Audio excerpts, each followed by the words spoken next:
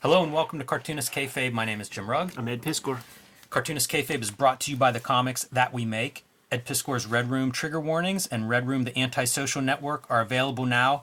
These collect 4 horror stories each. They can be read in any order. They are self-contained short stories. So whichever one you see first is the perfect place to try out Red Room. Pick it up as soon as you see it.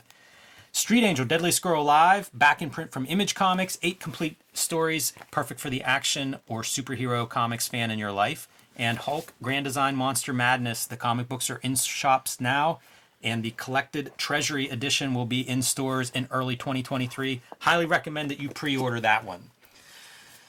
So we are going to look at Guy Davis's Sketch Macabre Volume 1 today.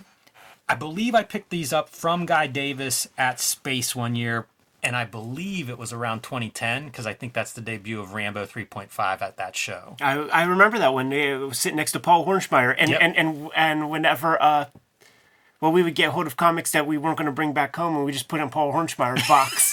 That's true, yes. That was that was a fun show, because I did a panel with Guy Davis, so it was awesome. He's super cool, fun to talk comics with him a little bit. But I sold 1 copy of Rambo 3.5 on day 1. It was a 2-day show. Sold the rest of them the next day. Like, I think it just went around the hotel that night when people were looking at their comics.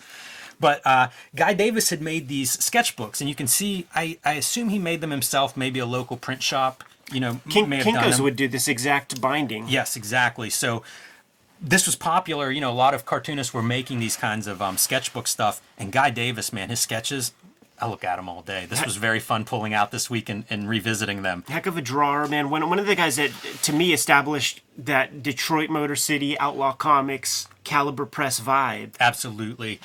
Knew him from Baker Street was the first thing. And, of course, BPRD, probably the thing that he's best known for in comics these days.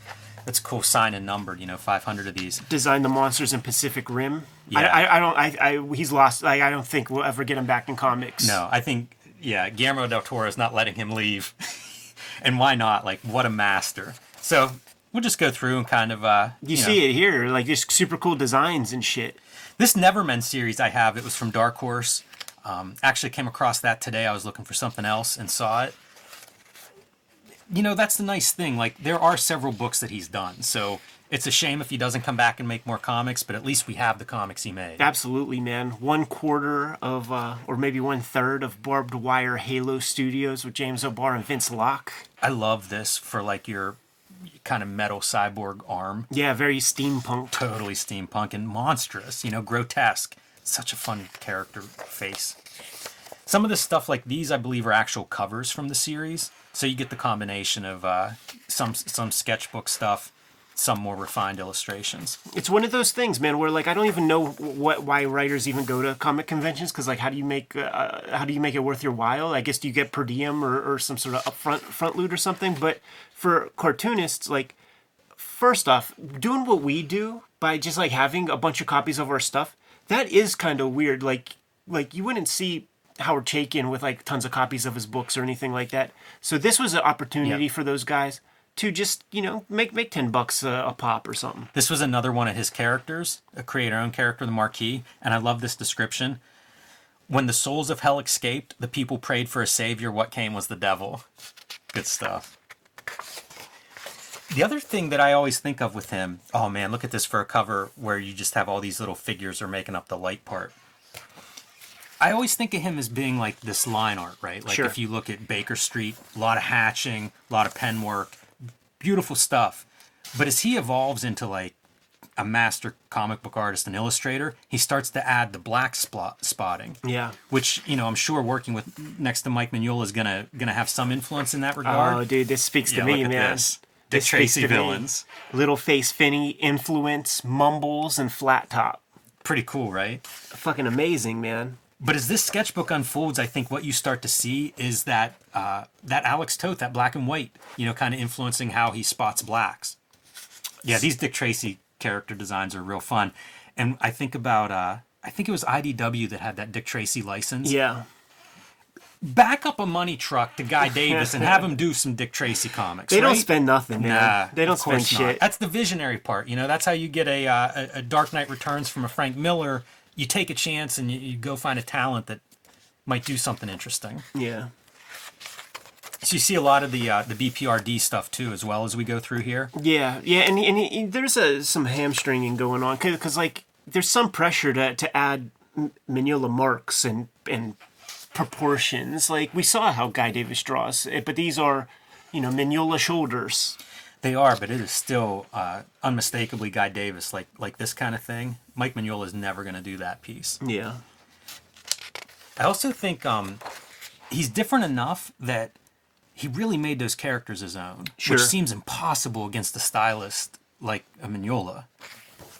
The BPRD was great. I used to look at original art pages of that online, and it would just be like those dudes in their break room getting coffee, and it would be these fantastic characters but doing mundane things. I always loved this character too. Such a fun. Yeah, I don't know BPRD at all.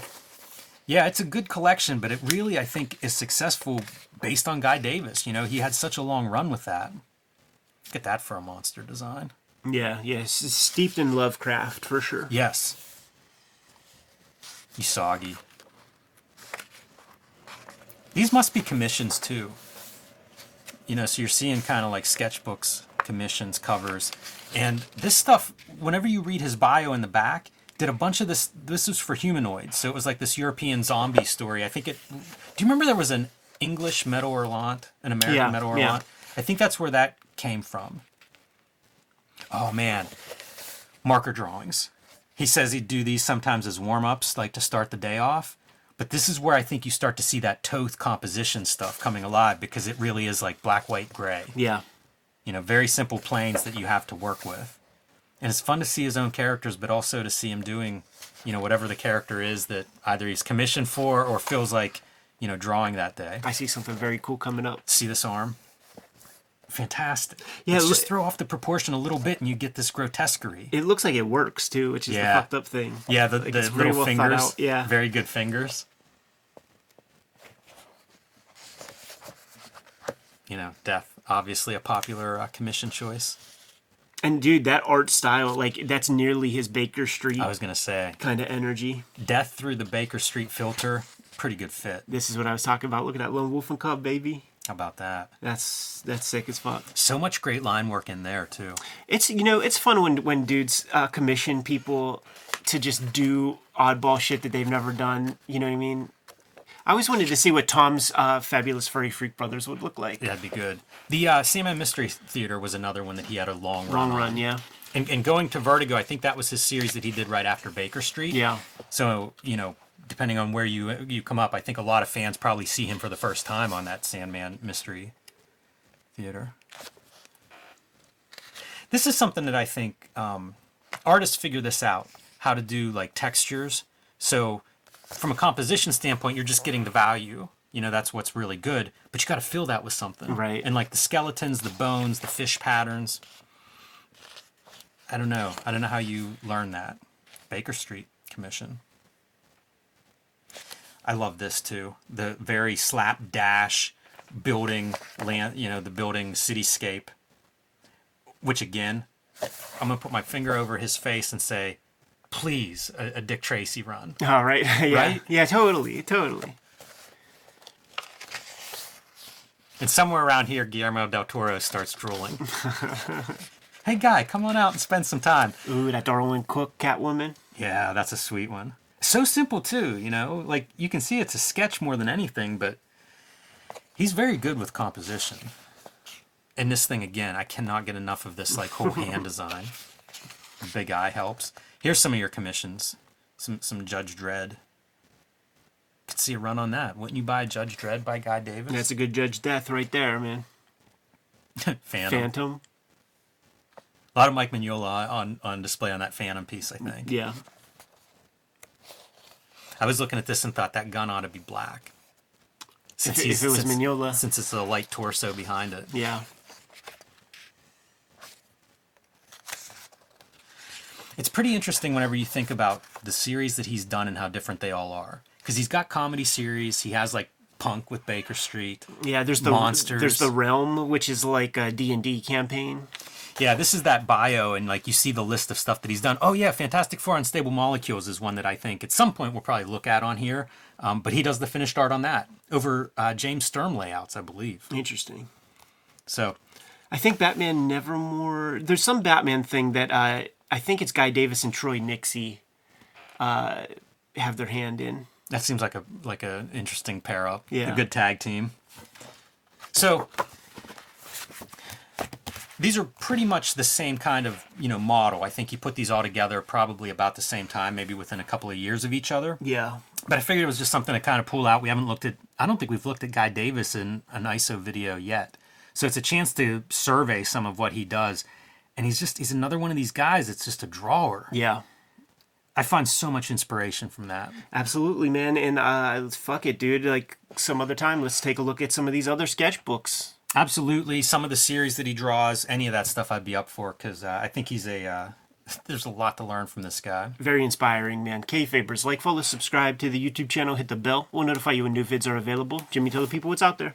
Hulk Grand Design Monster Madness is in comic shops now as comic books. The oversized Treasury Edition with the fluorescent green cover will be in stores in early 2023. Pre-order that one if you want to make sure you get a copy for your shelf. Street Angel Deadliest Girl Alive, back in print from Image after almost a year. Perfect for this upcoming Christmas season for anybody in your life, including yourself. And join me on patreon.com/JimRugg, where you can download a lot more of my art, including a collection of all of my freelance covers.